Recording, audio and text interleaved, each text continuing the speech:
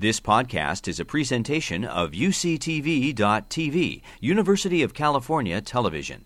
Like what you learn? Help others discover UCTV podcasts by leaving a comment or rating in iTunes. So, as Allison mentioned, we started talking about imagination, and in part because I direct this center, the Arthur C. Clarke Center for Human Imagination here at UCSD, where we're trying to understand imagination and then think about ways we might more directly address imagination as a phenomenon. And so then this comes around to thinking about how might we think about imagination and its role in human origins. And I think we have maybe at least two ways to think about this that we're going to be exploring in today's program. So one is, what are the dimensions of our imagination that give rise to our humanity? And, these particular characteristics that allowed Homo sapiens to create our anthropic era.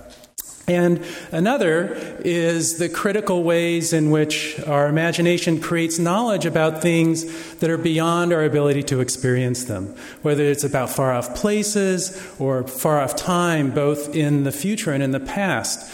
And so in particular, I'm very interested and curious about how we imagine something as distant from our experience as the origin of humanity. But it begs the question, just what is imagination? And so imagination, it's kind of a mushy term. It can mean so many things that it might end up meaning almost nothing. So is there a way we can start to think about how we approach understanding the phenomena of imagination? And so we might start by looking at what smart people have said about imagination. And so the kind of poster child for a smart person is Albert Einstein, right? And so Einstein said quite a few things about imagination over his career, and just one of these is imagination is more important than knowledge. Knowledge is limited, but imagination encircles the world. And so Einstein might have been a pretty smart guy, but this actually says almost nothing about imagination. It's very inspiring, but the only thing I really take from this is that imagination is extensive. So that's a characteristic I can draw from it. So maybe someone who has a little more stakes in the game can give another kind of shading of imagination. And Maria Montessori, an educator. So imagination is probably a very important thing for an educator to say something about. And for Montessori, it was imagination does not become great until human beings, given the courage and the strength, use it to create.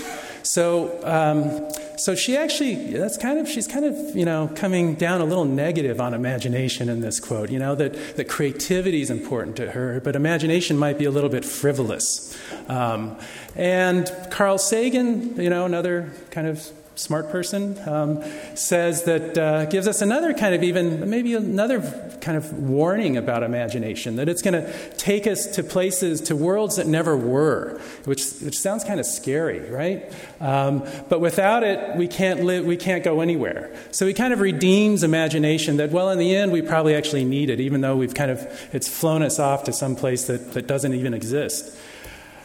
But I kind of start to turn to some things that I think start to shed a little more value on imagination. And of course, the first one I pull up is an artist, Mark Twain, who says that you can't depend on your eyes when your imagination is out of focus. And now, to me, this starts to actually give us something valuable to think about, because it starts to connect the imagination to our senses. And so there must be some relationship between experience and imagination. And so I think Oliver Sacks kind of puts a number of pieces together that I think are really critical to think about. That every act of perception is to some degree an act of creation, and every act of memory is some degree an act of imagination. So we start to connect perception, memory, and imagination together as interrelated phenomena that are, quite important. And so if we want to start to find how might we think through exploring that connection. And I think art is a really valuable place to think about this. I think of art as this kind of laboratory of imagination for a number of reasons, and one mentioned here by the philosopher George Raymond. But art, for both how art is made, but equally as important for how art is experienced. And so as an example, we can start by looking at this fresco in the Church of St. Ignacio in Rome and start to trace through maybe a couple of ways in which the imagination is working to make this a thing. So first of all, we note that it's this trompe l'oeil. It's using this perceptual trick that was figured out called perspective, that tricks us into thinking that something is a space when it's just a flat plane. And they do it here by extending the trompe l'oeil part is because they're extending the architectural features with this kind of imagined architectural feature. And it's also then connects that imagined extension of this church into this entirely imagined place called heaven.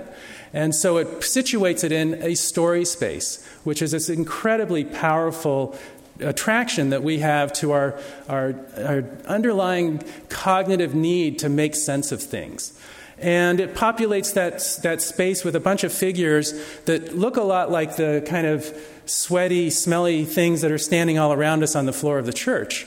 But of course, they're up there in heaven. But all of it's just made from these little daubs of paint, right? These little colored pieces of pigment. But our perception, doesn't pay attention to the small detail differences. We abstract from it and cohere it into what we think is the phenomena that it likely is, which is it's probably like a person or an angel, the fictional person. And so artists always exploit these capabilities and deficiencies in our senses to engage our imaginations on so many levels. And so we all know, about how, cinema works. We don't actually see things that are moving. We're just seeing static frames that are shown to us so quickly and with some ordered coherency between them that we can't help but think that it's a depiction of something in motion. So it's depicting something beyond what it actually is. And this has always been, a desire and an operation of art. So even in these cave paintings from 30,000 years ago, the artists start to try to develop methodologies to show something that's beyond the thing that's actually there, to show something in motion with this static medium. And by doing that, they are directly engaging our imagination as much as they're engaging our senses. So art, we can see, is this collaboration between our senses, our memories, and our imagination, which is also just the equation for reality itself, right?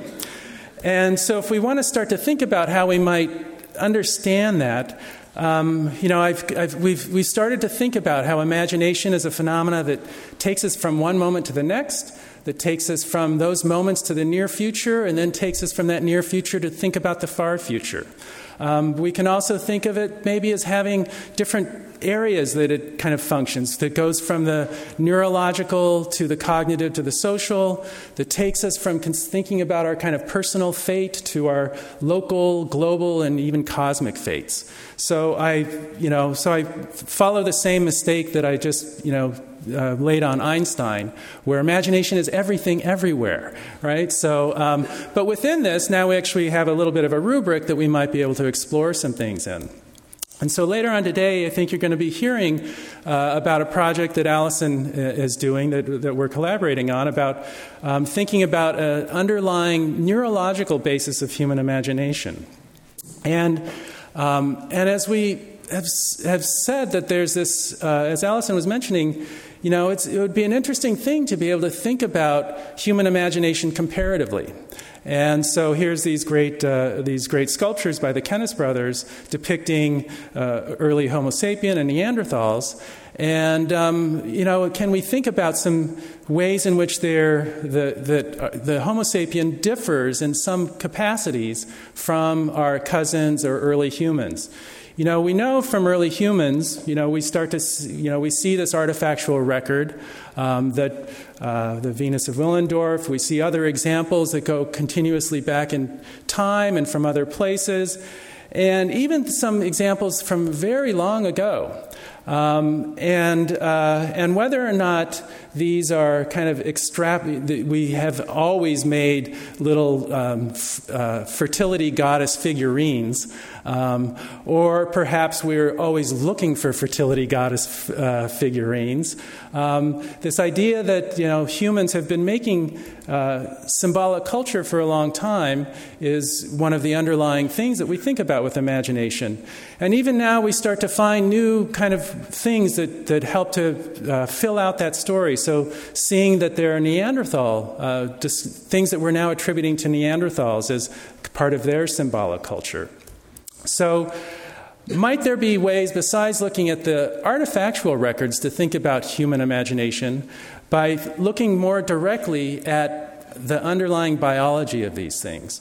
And so Allison is like a magician as far as I'm concerned. He has come up with these ways in which he can do something quite extraordinary, which is take human stem cells, and on the left we have human stem cells that have grown brain organoids, and on the right we have those stem cells, but they've been coaxed to have Neanderthal genes that then express Neanderthal neurology.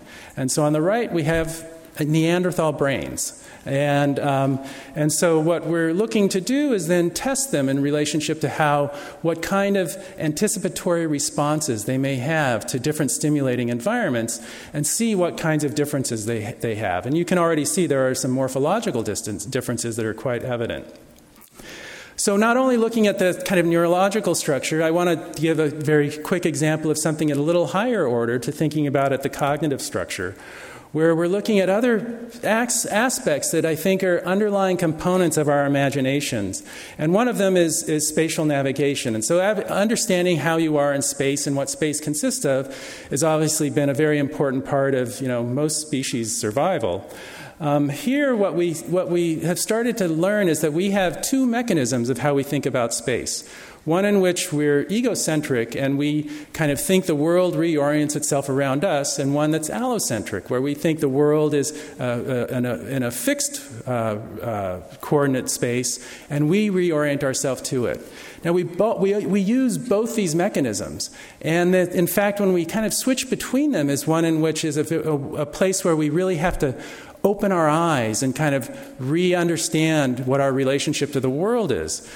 Now, it turns out those two kinds of experiences excite different parts of the brain, and we can sense that with EEG devices. So we've been working with a team of neuroscientists to develop virtual worlds that have kind of novel structure where we can try to directly switch you into going from one navigational scheme to the other. And we do that by what you're seeing an example from in a video of this experience. You embody one of these avatars, you have a navigational task you have to do in this environment, and we radically change it in a very uncanny way to try to keep you highly stimulated in your spatial response to making a coherent experience from this environment.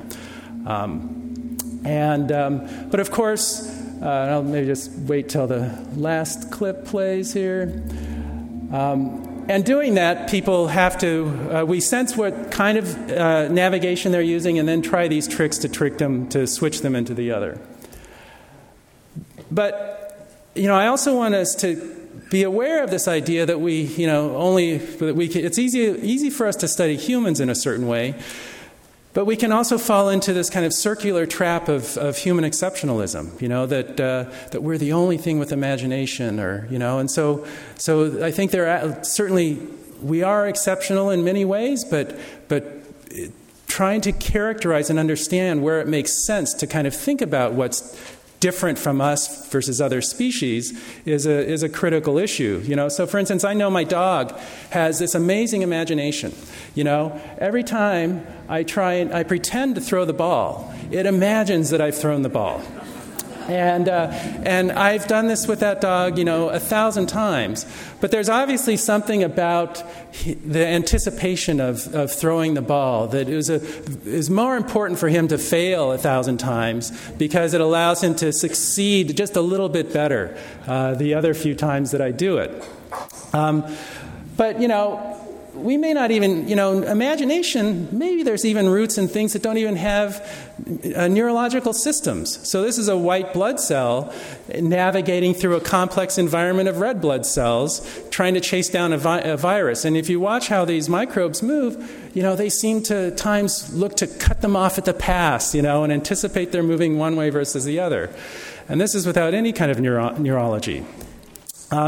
So imagination is this tricky thing to think about, just as all these other phenomena like cognition, consciousness, to try to think about, we first, of course, bring to these questions our own experiences and understanding, and we have to be quite imaginative to kind of think outside of that.